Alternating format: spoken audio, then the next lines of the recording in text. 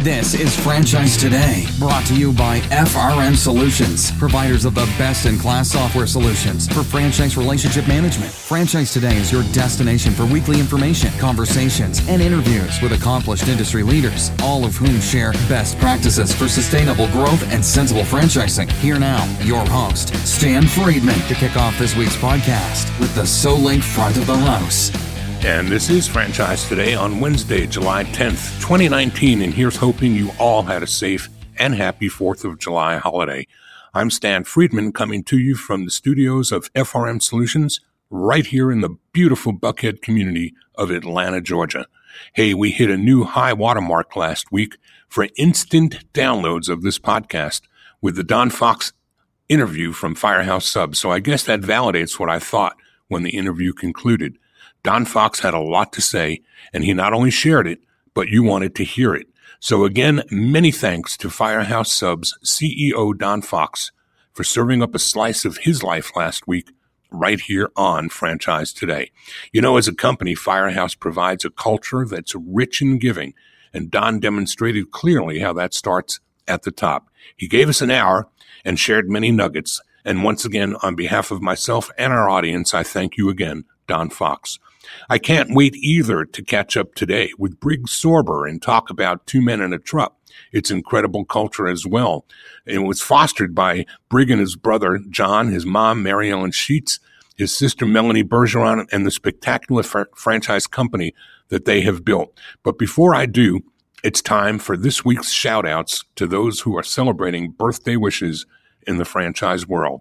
Let's kick it all off with my old buddy from Blimpie days, Marty Welch, celebrating his birthday this week, as is Alexandra Duz, head of franchising at Haircut Express and a member of the Ukrainian Franchise Association. A little closer to home, my buddy at Authority Brands, Chip Baranowski, celebrates this week, as does Vasilis Trikopoulos, founder of Top Franchise Concepts in Greece, another good friend from Philly that I met years ago when Ron Feldman made the introduction. Happy birthday wishes this week to Ken Friebowitz. Happy birthday, too, to Peter Maxwell Sessions, CEO of Fewer Hats, Fran Data's president, Edith Wiseman, Buzz Brand's development head, Tim Holliday, and our old friend Tom Epstein at Franchise Payment Network. The lovely Sonia Greenbaum celebrates this week, as does Scott Mortier at Dental Whale. A much more manageable list this week, I must say, along with many happy returns to one and all. Hope I got them all. And now it's time for this week's Front of the House. And in the front of the house today, happy to have my good friend, my cohort in podcasting, co-producer, and just an all-around expert in the world of digital arts and sciences, Ryan Hicks. Ryan, how are you, buddy?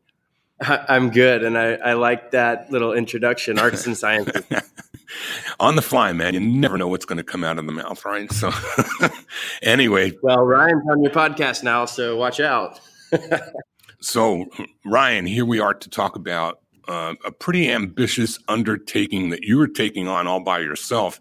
I think another of our friends in the world of franchising, Zach Fishman, ponied up and decided to join you. But let's talk about this 45 or so day road tour that you're embarking upon with 50 plus podcasts with franchise guests featured from all over the country. Tell us about it.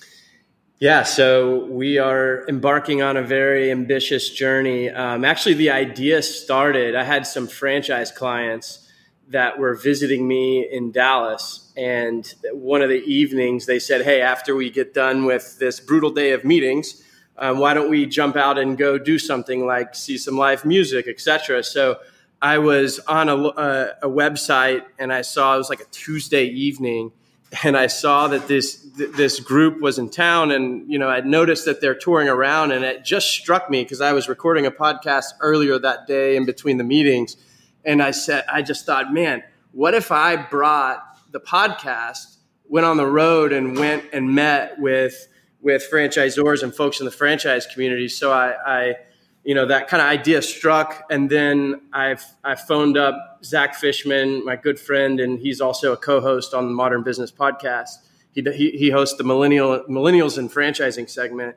And I in passing, kind of threw the idea by him and said, hey, instead of going on a summer vacation, what if we hit the road? And then the idea ended up growing a lot of legs. We've got some really amazing sponsors that help make it happen. And we are starting in Dallas, and we're making our way around the country for 45 days, meeting with a ton of excellent folks in franchising. So it'll be quite the journey. So leg number 1, July 15th through the 19th, sees you in Dallas, Waco, Austin, San Antonio, and Houston. Who are some of the notables that you'll be interviewing on that first leg of the journey? Yeah, so on the front side, we're starting with someone who's become a friend of mine, Aslam Khan. We're starting at Falcon Holdings headquarters. We've got Nothing Bundt Cakes and Rent-A-Center and a bunch of different folks. On the 17th, it's a pretty wild day. We're starting at 9:30 a.m. at Fast Signs headquarters. Catherine Monson's going to be on the program. Then we're going to load up, take our video crew, because we're also documenting this whole journey on a daily vlog. Launching that on YouTube. But we're headed down to Waco. We're meeting with the chief marketing officer of Neighborly Brands and some of the other executives, Lisa Zollner. I think Mary Kennedy's going to pop in, and Mary Kennedy Thompson is going to pop in and say hi. She's an alumni on the show. Then we're going to go down to Waco, to Georgetown, right north of Austin, and meet with Gordon Logan and team at Sport Clips. And so that's all in one day. The next day, we're going to be down in San Antonio with the folks at Massage Heights and a couple of other franchise brands, then off to Houston, Christian Brothers Automotive, and then sprint to Baton Rouge for walk-ons later that Friday afternoon. So we're going to be meeting with a lot of great folks, and it's going to be pretty hectic. And not all parts of the schedule is going to be that hectic, but we stacked the front side since there's a lot of great brands in Texas. So just a quick rundown. We're going to go from the 15th through the 19th in Texas, the 19th to the 22nd, Louisiana. July 23rd through 25th, you're in Memphis and Nashville. You're here in Atlanta, July 25 through 27. Looking forward to seeing that rap bus and you and Zach. Tampa, Florida, Miami, Fort Lauderdale, West Palm, Orlando, and Jacksonville, all July 27th through August 2nd. Then you're into the Carolinas for August 2nd to the 7th. The 7th and 8th in Virginia Beach, the 8th through the 12th in Washington, D.C. I don't know if the president will be there, Ryan, but, maybe. We do. We will. He'll be on. August 12th, you're in... The president of IFA, that is, not Mr. I just realized you might be... Tuesday, I was going for, something that was a little bit more like huge, but it's okay. You're going to wrap it all up in Pennsylvania and Philadelphia, the 12th through the 15th, and then New York, Connecticut, New Jersey, the tri-state area, August 15th through 18th. Quite an ambitious program, and we're going to be, tracking you around the country and watching the bus tour and checking in with you along the way, and looking forward, Ryan, to helping you promote this event. As some in franchising already know, we don't see each other as competitors in the world of franchising any more than you and I might in the world of podcasting. I'm here to help and support the good of the order, and I know you the same. And I appreciate all that you do for us here on Franchise Today, and we're more than happy to support and help you in this ambitious endeavor and helping to promote it. And, of course, franchisors that are interested in jumping in on this, Ryan, are there still interview opportunities available or sponsorship opportunities for that fact? There actually are. So in Texas, not so much. You just heard the schedule. We actually just got off the phone with a sponsor that wants in. They're in DFW, and we're not going to be able to host to do it because they want us on site doing some video work. But I'll note, if you're a franchisor or a supplier, we're on the road with a very, very talented audio video team. We literally have a crew of 6. And so we can capture some video testimonials. We've got a few different things, video work we can do in terms of assets that we can create. And then that's completely separate from the fact that there are multiple markets where we do have a little bit of space. And we'd love to host great folks in franchising, whether you're a supplier or a franchisor. We'd love to host you while we're in town. All right, Ryan, we're going to check in with you along the way. I wish you and Zach Godspeed and be safe on the road this summertime season. And we'll be looking for that bus to roll into Atlanta here in just a few weeks. And until then, be safe on the road, my friend. Thanks, Dan. Thank you very much, man. And that, my friends, is the front of the house. This portion of Franchise Today is brought to you by Zoracle, providers of spot-on profiles, the gold standard of assessment tools that assure you're selecting the right franchisees every time. Unlike DISC or others that simply gauge personality or communication styles, Zoracle's spot-on assessments are all franchise-specific and based upon 7 sciences that nail the results each and every time. Your prospects simply answer a few questions online, and like magic, Zoracle's algorithms scientifically slice, dice, and analyze their thresholds for risk, their business acumen, and even their propensity for single or multi-unit ownership. Zoracle's spot-on analysis is like having a crystal ball, but there's no hoodoo here. It's all based upon science that flawlessly determines franchisee, franchisor compatibility, and accurately predicts performance. Why don't you schedule a demo today and take a complimentary look and see for yourself? It's the closest thing to a sure thing. Zoracle, spot-on assessments based on science, but delivering results that seem simply magical. Check them out at www.zoracleprofiles.com. Today, I'm joined by someone I believe I may have at some point in time met, but is part of a family that I have long had a close affinity for. Brig Sorber is Chief Brand Officer and one of the 2 brothers who actually started this incredible company that we're here to talk about today, 2 Men and a Truck. He and his brother John started in the early 1980s as a way for both brothers to make some extra money while they were still in high school. Now, 30 years later, the company has grown to more than 350 locations worldwide. This brand has a great story, an incredible culture, and it's all centered upon one great family that I've admired for as long as I've been around the IFA, and that dates back to some years of around 95, 96 for me. Brig Sorber, it is a real pleasure to welcome you to Franchise Today. Hey, Stan, thanks for having me. My heart, my soul is here. My voice isn't, though. But I'm honored to be here and honored to talk with you today.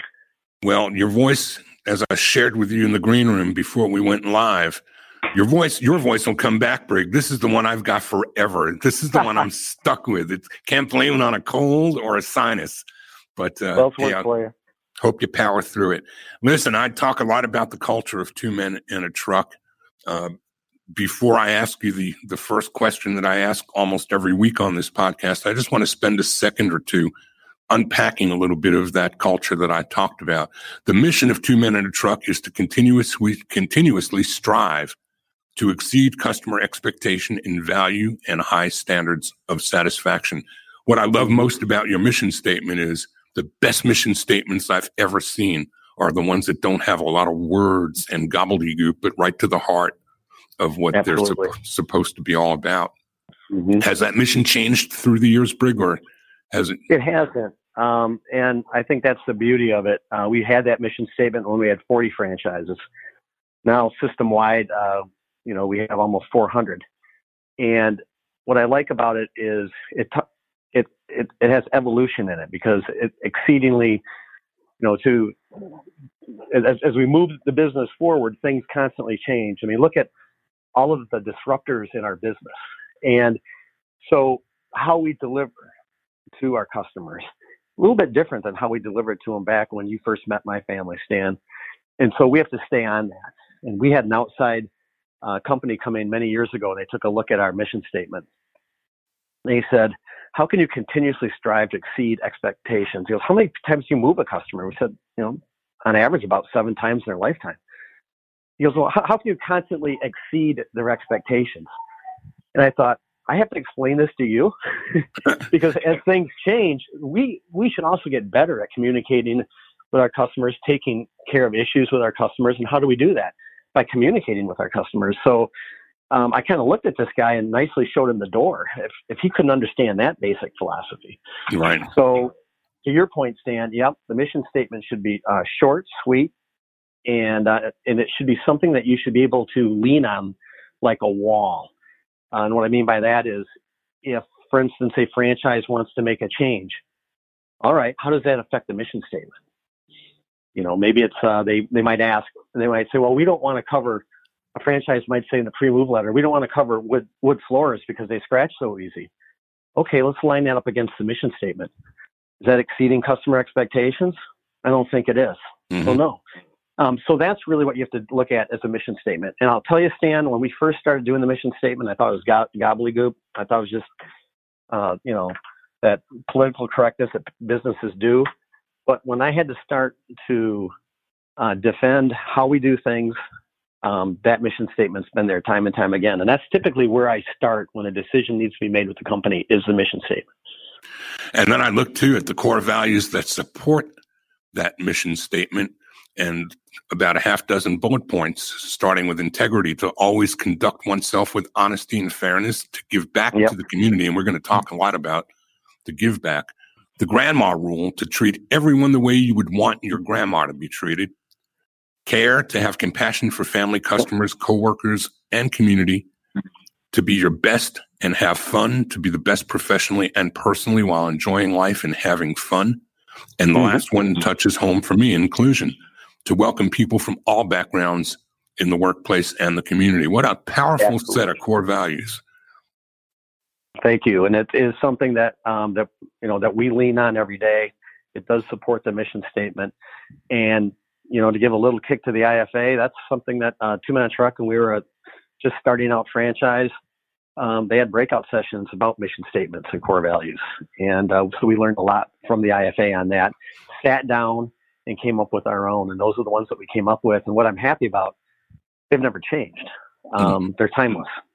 So if we're talking with some people here that are just thinking about franchising, your mission statement might be with you for 40 years. You have multiple employees and locations.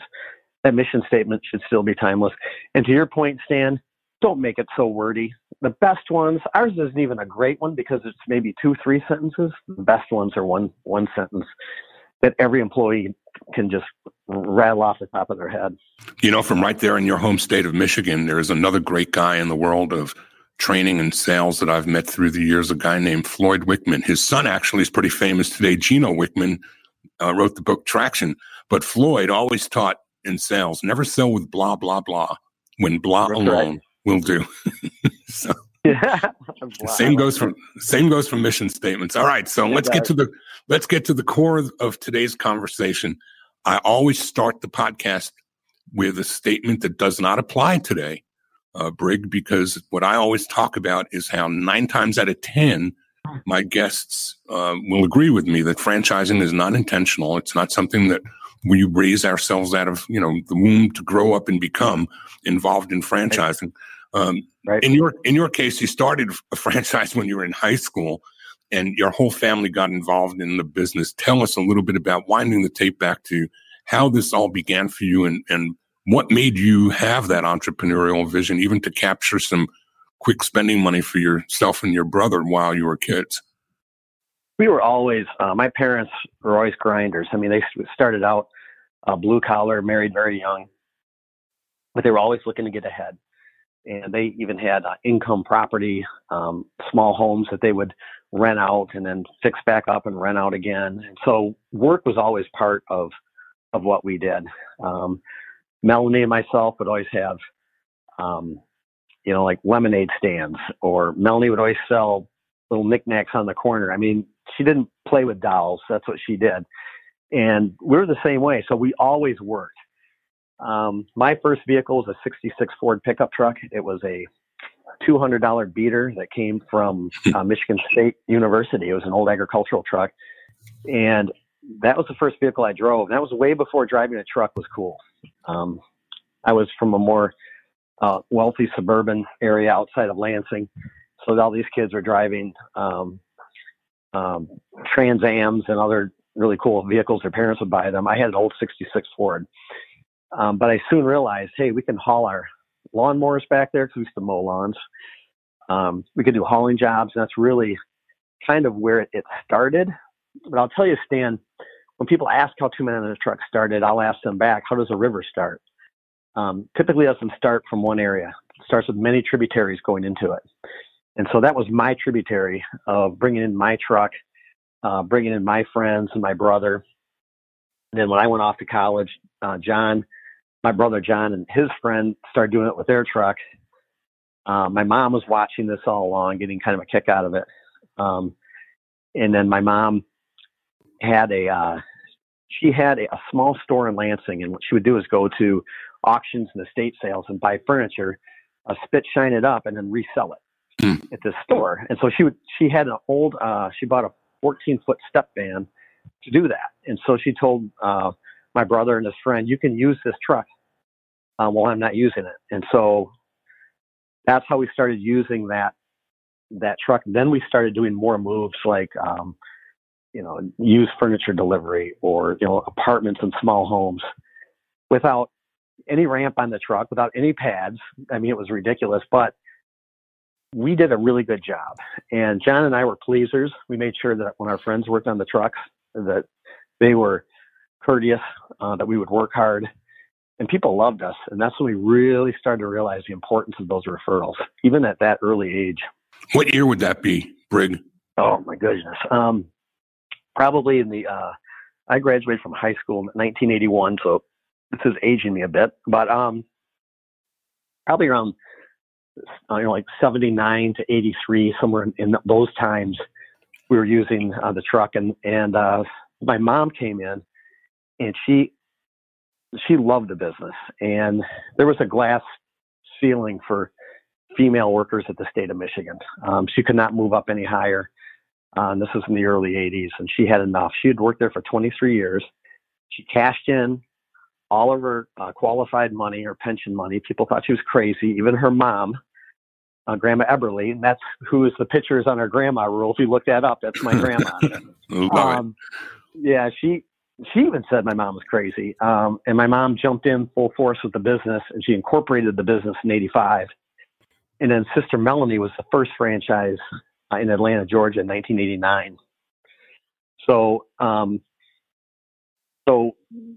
some of those tributaries were the work that I did with the 66 Ford. Then my brother came in. Then my mom came in. And then Melanie came in a little after being the first franchise for a few years. She moved back, and my mom was going to run for a state Senate seat. So she asked all of us kids to come diving back into the business because it wasn't making any money. And so Melanie worked as the president of Two Men on a Truck, the first president other than my mom, for a couple of years, and didn't get paid. And my brother ran our Lansing location along with his other two in Grand Rapids, Michigan. Then I came in a little bit later. My wife and I started our franchise in Marquette, Michigan. And then I moved down to help Melanie. And that was back in 1996. And she was still in it. She was in Atlanta then, or she had moved back? Oh, she had moved back. Right. Yep. She had moved back and started a franchise in Novi, Michigan, and then also helped my mom, really started into the franchising. And those are the years that I first met your mom. And I mean, I remember my first years going to IFA conventions. I was the VP of Global Development at Blimpie Subs and Salads, and that would have been in those mid-90 years. Yeah, I was there. We have met before, Stan. I know we have. Yeah, I was going to those meetings back then. But it was funny. My mom was speaking at an entrepreneurial class at Michigan State University. This is before franchising. It was just we had the single franchise, or the single store. And this lady walked up and said, "Have you ever considered franchising?" And my mom said, "Who would want a moving franchise?" And this lady said, "I'm a pet nanny. I take care of people's pets on vacation. I franchised. I think if I can, you can."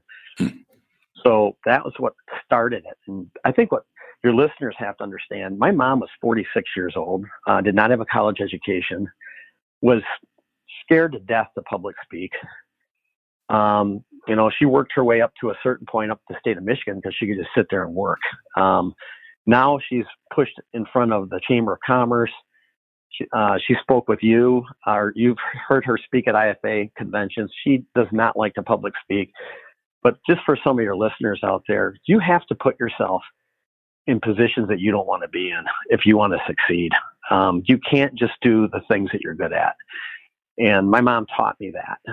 I hated to public speak. I passed out in college doing it. I mean, but she told me, she goes, every opportunity that you have to speak, take it, because it's practice and it's good. So I've spoke at assisted living. When I first started, maybe 30 old people, and about 29 of them would be asleep by the time I got done.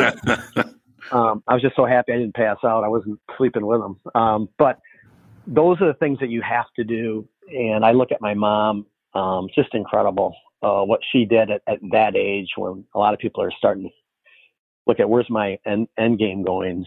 She threw herself into this business, and she worked a couple of years without paying herself, living on ramen noodles. And she'll tell you it's the best time of her life. And I say, Mom, you're crazy. And she goes, no, I love that. And I think people have to realize that if you're in this thing purely to make money, I find something else to do, because it has to be a love to do it. I mean, you have to bring people in, and it has to be an adventure. It has to be an excitement starting a business. And if you want good people to follow you, you got to share the excitement, the adventure with them. And that's, I think, one of the special sauces with Two Men in the Truck, is we've been able to do that. And we're talking about Mary Ellen Sheets, Brig Sorber's mom. Brig is our guest today, one of the founding children of Two Men in a Truck. It was two children in a truck in those early high school days, I guess. Yeah. But we're talking about the evolution of an incredible franchise brand. And Brig, you just hit on the thing that I think is the second most important ingredient to getting a franchise business started, which is passion. Money is important. You need money to make money, but if you don't bring your heart and your passion along for the ride, it will not be sustainable. And whether you're scared to speak publicly or not, people don't remember the words so much as they do how you make them feel.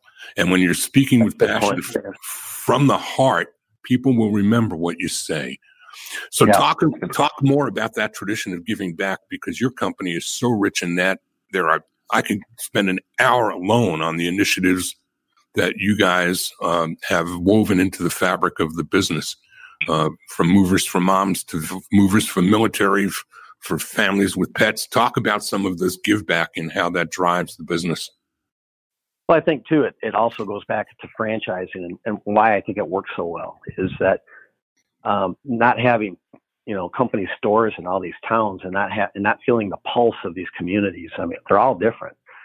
So if we can put franchises in there that support the schools, they go to church there, they support other local businesses, they know the fabric and the pulse of those locations. And so what we want to do is, if we're going to make a living in these communities, we have to give back to these communities. It's pretty simple, actually quite biblical too. So just to give back. Sometimes a customer needs to see that, wow, this company or this person is putting something else in front of their desires. And I think that is, I think that is key. And so we listen to our franchises and we put programs together that we can all get involved in. And we do have trucks, which is huge, and so you take a look at, these hurricanes that happen.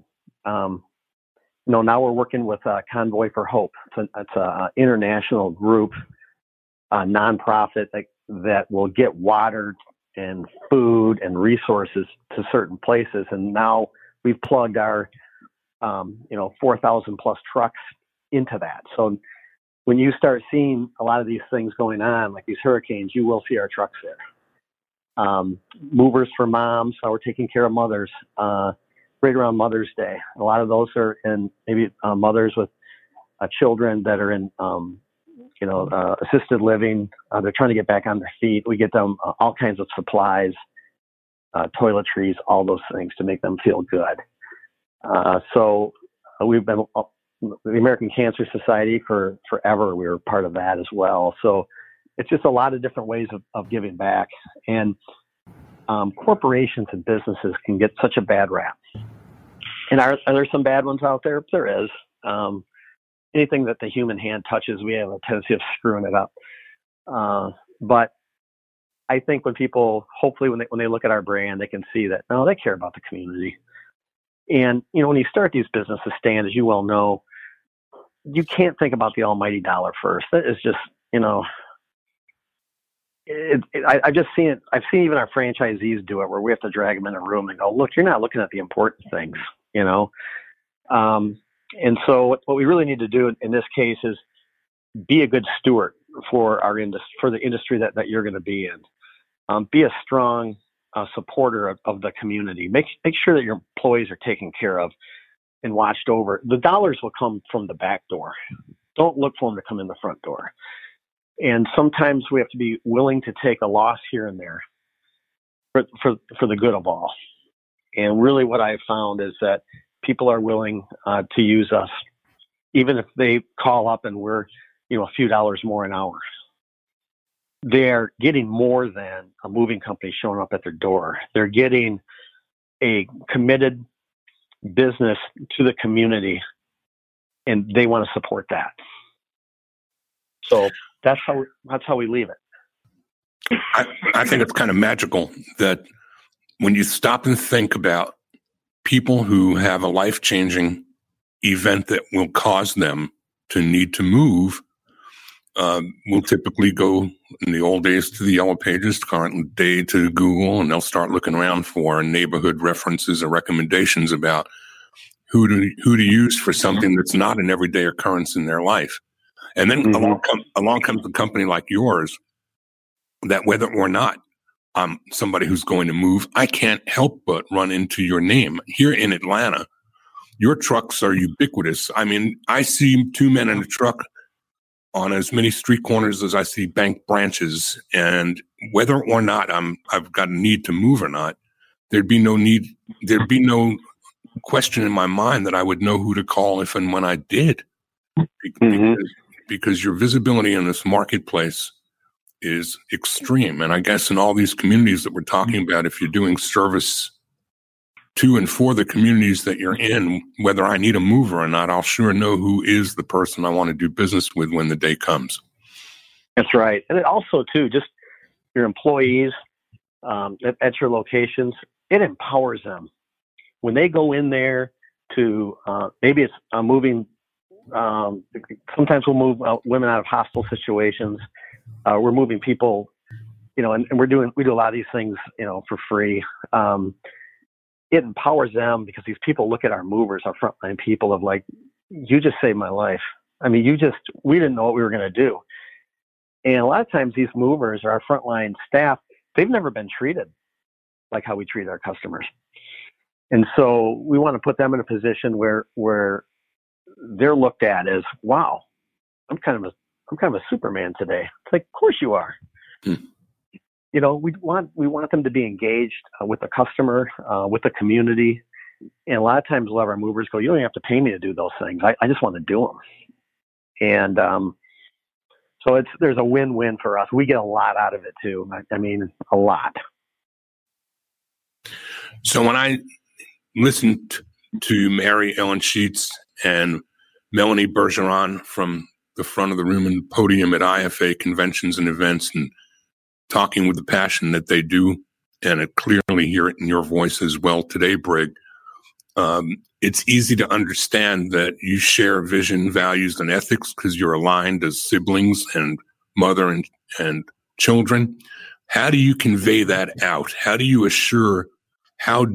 franchisors that are listening and building their businesses, how do they assure that they are going to get that same value proposition communicated clearly to their franchisees, and assure that their franchisees are going to instill the same values into the employees on their teams?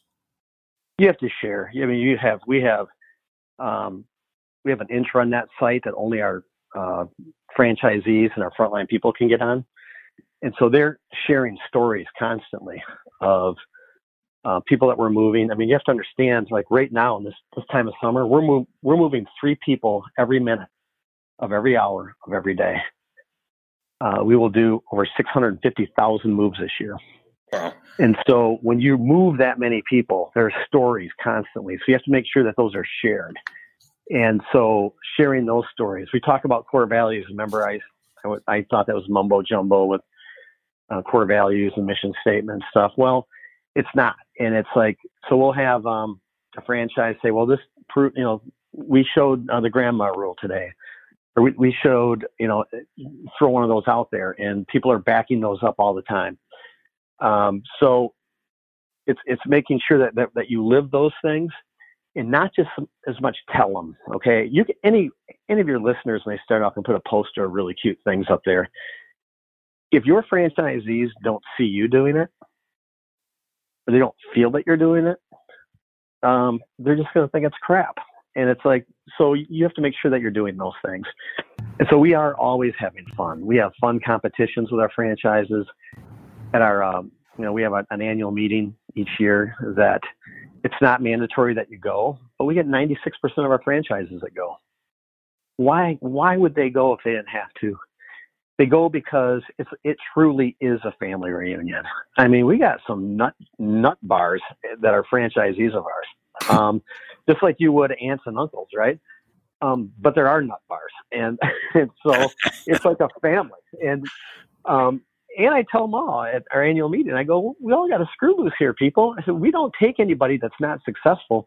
Many of you people are were CPAs, teachers, doctors, Maytag repairman, that became franchisees. Who in the world thought that they would have a moving franchise? and I tease the guys too, and when I go speak with the movers, they shut the trucks down, and me and President Randy will go visit. I'll say, raise your hand if it was your goal to be a mover. Like, wow, I don't see any hands. Nobody? None of you guys, your goal is to be a mover? Like when you were kids, you didn't play out in the yard like cops and robbers and cowboys and Indians. You didn't raise your hand and say, it's my turn to be the mover. And but we talk about the adventure of the business. We talk about having fun in the business. We talk about helping people in the business. If it was just about moving furniture, Stan, I can't think of a crappier way to make a living. Really? I mean, it's hard. I've done it for years. I've been behind that. I've been in the back of that truck since I was 32 years old. And but when it comes to making the relationships with the customers and just the camaraderie with the other movers and helping out the communities, we are not just a moving company. I really think that we could take our system of how we train, and I think that we could take moving out. We could put house painting in, we could put cleaning in. And I think we would be just as successful. When we come back from our break, I want to unpack that a little bit further and talk about those things that you do because it's the question I asked a moment ago, and we're going to go deeper into it. How do you assure that you continue to keep that culture intact when you've got people hundreds and thousands of miles away that you're giving responsibility and charge for, not just your secret sauce and your trademark, sure, but your culture? We'll be back to talk about that in just a minute. Franchise Today will be right back, but first, a word from our sponsors. Franchise Today is produced and presented each week by FRM Solutions, providing best-in-class CRM and document management software designed specifically for franchising. FRM enables real-time business intelligence, communication, and collaboration between all members of the franchisor's team and their prospective and existing franchisees. This empowers your team to simply and seamlessly track, access, and manage all communication to and from prospective and existing franchisees, including texts. Legal and compliance is simplified too, with FRM's document management, and even site visits can be digitally facilitated and scored using FRM. Make today the day you give FRM a look and assure that all of your candidate and franchisee correspondence, including texts, are being permanently tracked and archived in candidate and franchisee records. FRM even provides state-of-the-art digital experiences for your prospective franchisees, replacing old-style virtual brochures. There are no long-term contracts required. Multiple upgrades are offered each year at no additional cost. No excuses, just solutions on the web at frmsolutions.com. Brig, thanks for being patient while we paid some bills. Right. We all have to do it. So let's talk about that, because in any franchise company, it's compliance is an important thing, and it's important enough that when you're needing compliance to your brand standards and to your your trademarks and proper use of recipes and formulas. But here, you've got this intangible piece that requires, I think, some pretty intense discretion when selecting. So let's talk a bit about the selection process first and foremost. Who do you look for, and how? When you say you got CPAs and people from professions, how do you find those right people and get the right conversation going with them?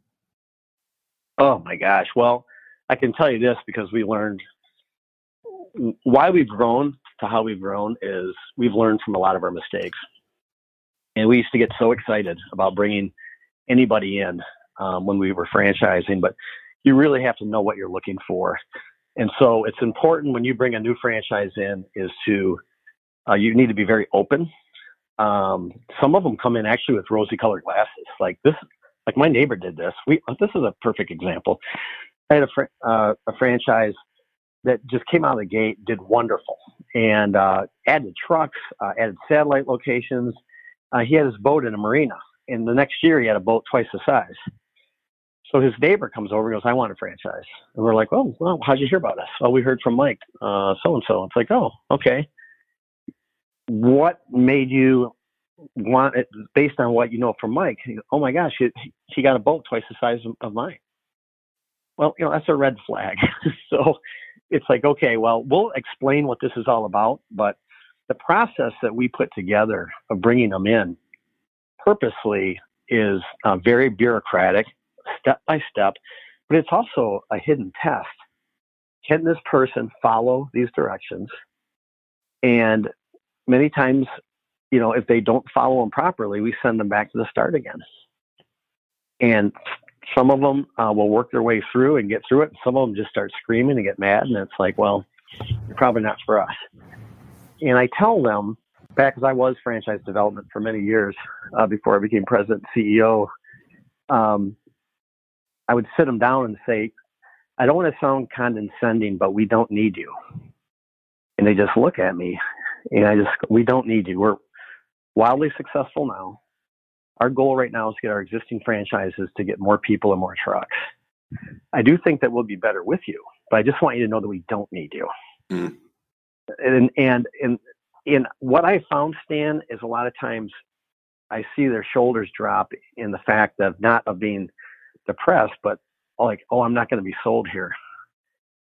And I don't want them to be sold. I said, look, we're going to be married. Our agreements are for 5 years. I want to stay married. So we have to make sure we understand each other and that you're in this, for the right reasons.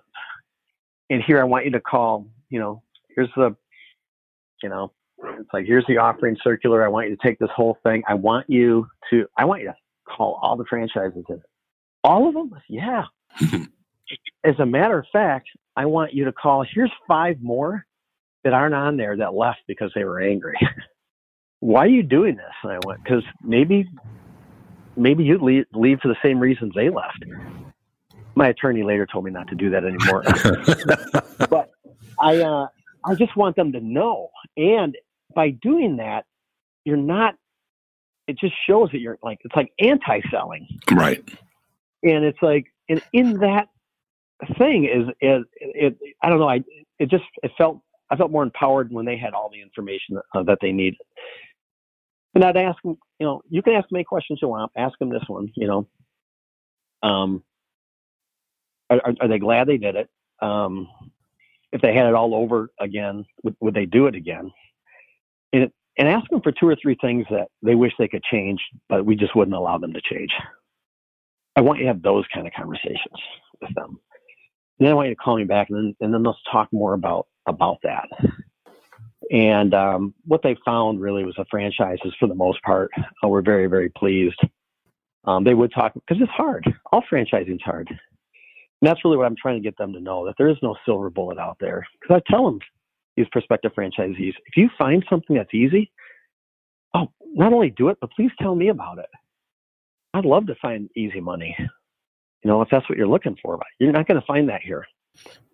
And I think the more open that you are with them, that you find out why they want to make these changes. You find out what their pluses and minuses are, like what they bring, what's your weakness. And when they open up, I found when we did that, we stopped selling, but more sharing information, making sure it was a good fit. We had a lot more success. How many of your franchisees are multi-unit and have come back for second and third bites of the apple, Brig? Oh, several. And that's part of the evolution of franchising. So I remember the first one that wanted another one. It's like, do they do that? I mean, we didn't know anything about we were learning as we're going. Now we've got franchises that have, 15, 16, 17 locations now. Wow. And several of those started out as movers that became managers, that, they didn't have college educations, but they used 2-minute truck as their education. They learned how they come with, and I tell the movers this, you guys come stacked with good information already. You know what motivates movers. You know how to take care of customers. When you get somebody that has their MBA in business and gets a 2-minute truck franchise, they're going to get kicked in the teeth on that side. Nobody gets a free ride here. I mean, everybody's going to learn something, And so you guys come with something. You have to learn finance. You have to learn some IT. But guess what? You can hire people like that. That's why they went to school. So we've got a lot of very successful franchises that never went to college, that learned on the trucks. They love the job. They love the work. They love the camaraderie with the guys. And then we have programs at our office. We have over 400 online classes that our frontline people can take for free. And they can get different certifications. Every mover that we have, and we have over 7,000 employees right now, but all those movers on the trucks and all the CSRs, they get graded by every single customer. And we're sitting right now at about 96.5% referral rate system-wide. But each mover is, how was their cleanliness? What was their work attitude? What did their uniforms look like? So I tell those guys, you guys work for one of the top moving companies in the world. How good would that be to put on your resume that your numbers are higher than this company's average? We put together a resume building kit for them online, because we tell them this is a career step for you. Hopefully that you make your career here with 2-minute truck, but if not, let's build your resume here. And all of a sudden they perk up. They're not just lumpers on the truck anymore. Oh, I mean, I'm actually building something here? Yeah, you're building your life. But I also tell them too, if you want to make this happen, you have to do it. Nobody's going to walk you through this, and you are responsible for yourself. Nobody else. Nobody owes you a damn thing. I tell them that right in their face. Mom, dad, aunts, uncles, grandma, grandpa, they don't owe you a damn thing. Local, state, federal government owe you nothing. 2-minute truck owes you nothing. God owes you precisely nothing. So look in the mirror every morning. Take a look at what you have and what you can do to build your careers. And that's on you. You have to do that. We're here to help. We're not going to walk you through this by holding your hand. And trust me, I cleaned up that when I just said to you, to the movers, because I get emotional on it. And without fail, I'll get 2 or 3 that walk up afterwards. Say, I just needed to hear that. I said, it's liberating, isn't it? That nobody can hold you down. And I tell them, I said, you watch who you hang out with. Who are your friends? What do you talk about? What music do you listen to? Start feeding your mind good things and not junk. Otherwise, this is what you're going to end up with. And I don't know. That is like, to me, is the importance of getting these guys with their heads screwed on right and looking at and knowing what an opportunity looks like. So you're bringing these people up from within the organization who have started with you on the trucks and have grown into positions and have grown their characters along the way.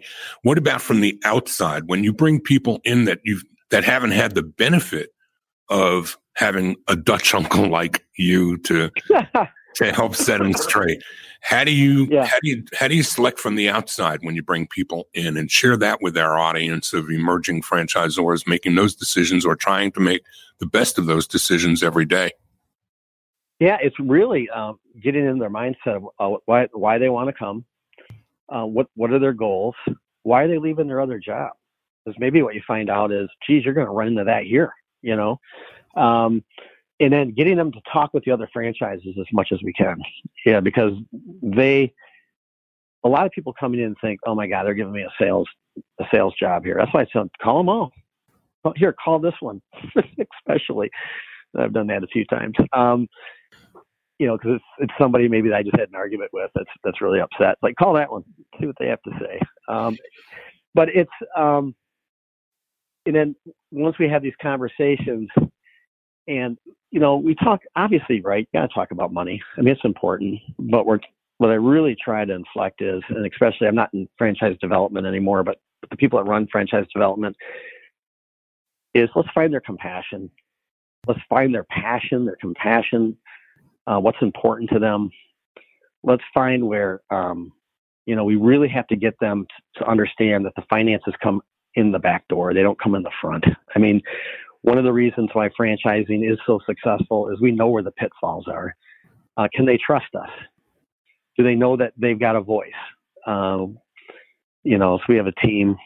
It's like an outside a group of franchises that we talk to once a month on the phone. We get with them twice a year, talk about issues with franchising. So we want them to talk with the team members and just really open things up. And it's interesting to get that good blood. I mean, to your point, Stan, we have multi-units. Most of the sales that we have right now are multi-units because they've got great managers in place. They'll call and go, oh my gosh, this manager is so good. I need another franchise. I don't need one, but I don't want to lose him or her. Tell me what's open in these areas. Get to the point, and I actually kicked around in the meeting. Do we stop selling or awarding franchises to outside people we don't know anymore? That's an amazing place to be. And I said, well, because we also have what we call the Mary Ellen Scholarship Award. And what that is we'll take a franchise every year. A franchise has to bring the name of a manager that they think could run their own franchise. And they got a lot of hoops to jump through. They have to write an essay of what they've done, why they think they would be good at it. This group of people they have to do classes every month. They have homework every month that they're working on, and not only still doing their job at their local franchise, but they're on webinars. They're doing homework. We're looking at it, and then at the end, we take the top three.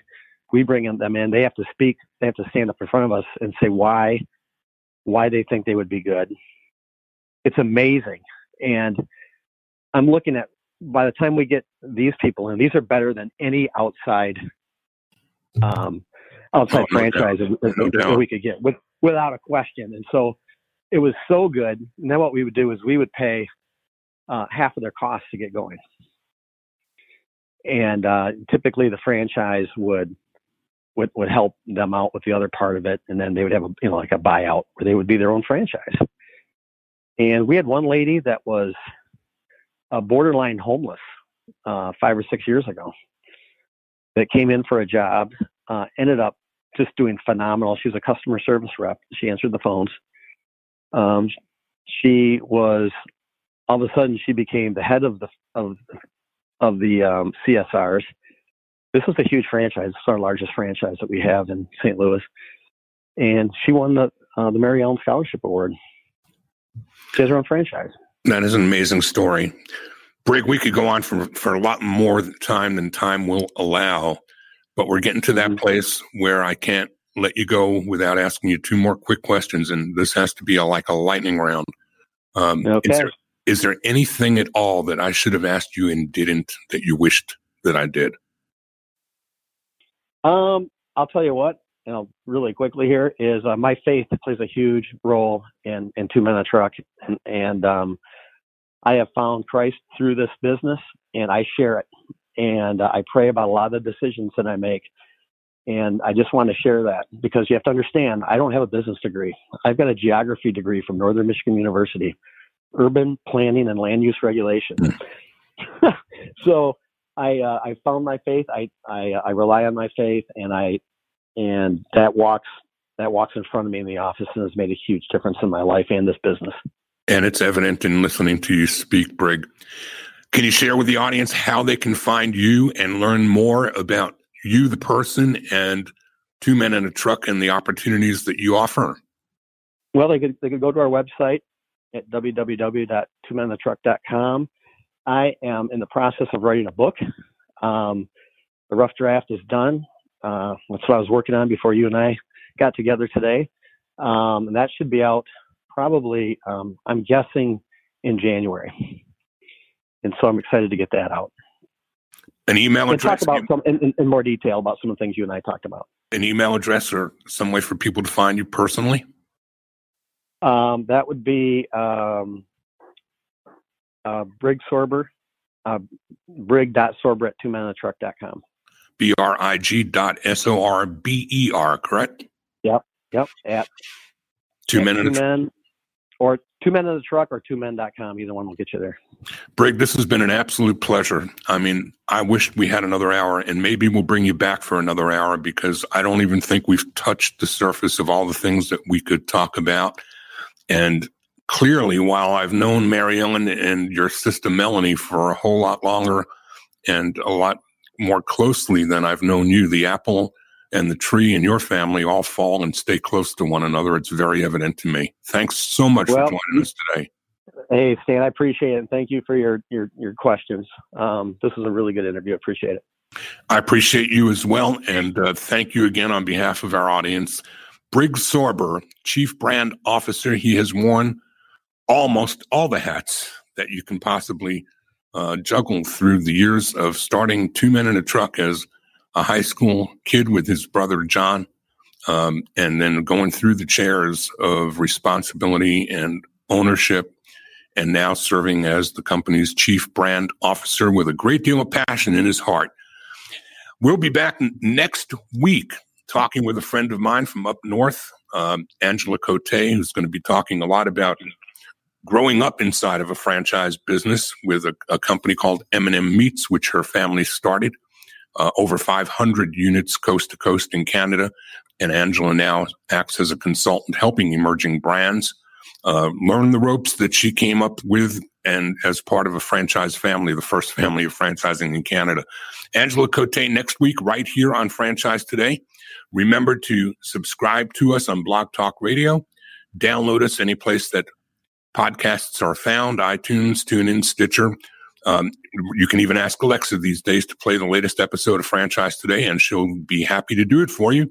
And also remember to like us on Facebook. Until next week, I'm Stan Friedman, wishing you the best, the very best of all things franchising. And Franchise Today is out. Franchise Today is a production of FRM Solutions, providing best-in-class CRM tools to empower relationships with prospective and existing franchisees. No excuses, just solutions. Find them online at frmsolutions.com. Join Stan every Wednesday at noon Eastern for another live episode of Franchise Today. Or, as always, download episodes on demand at blogtalkradio.com or iTunes.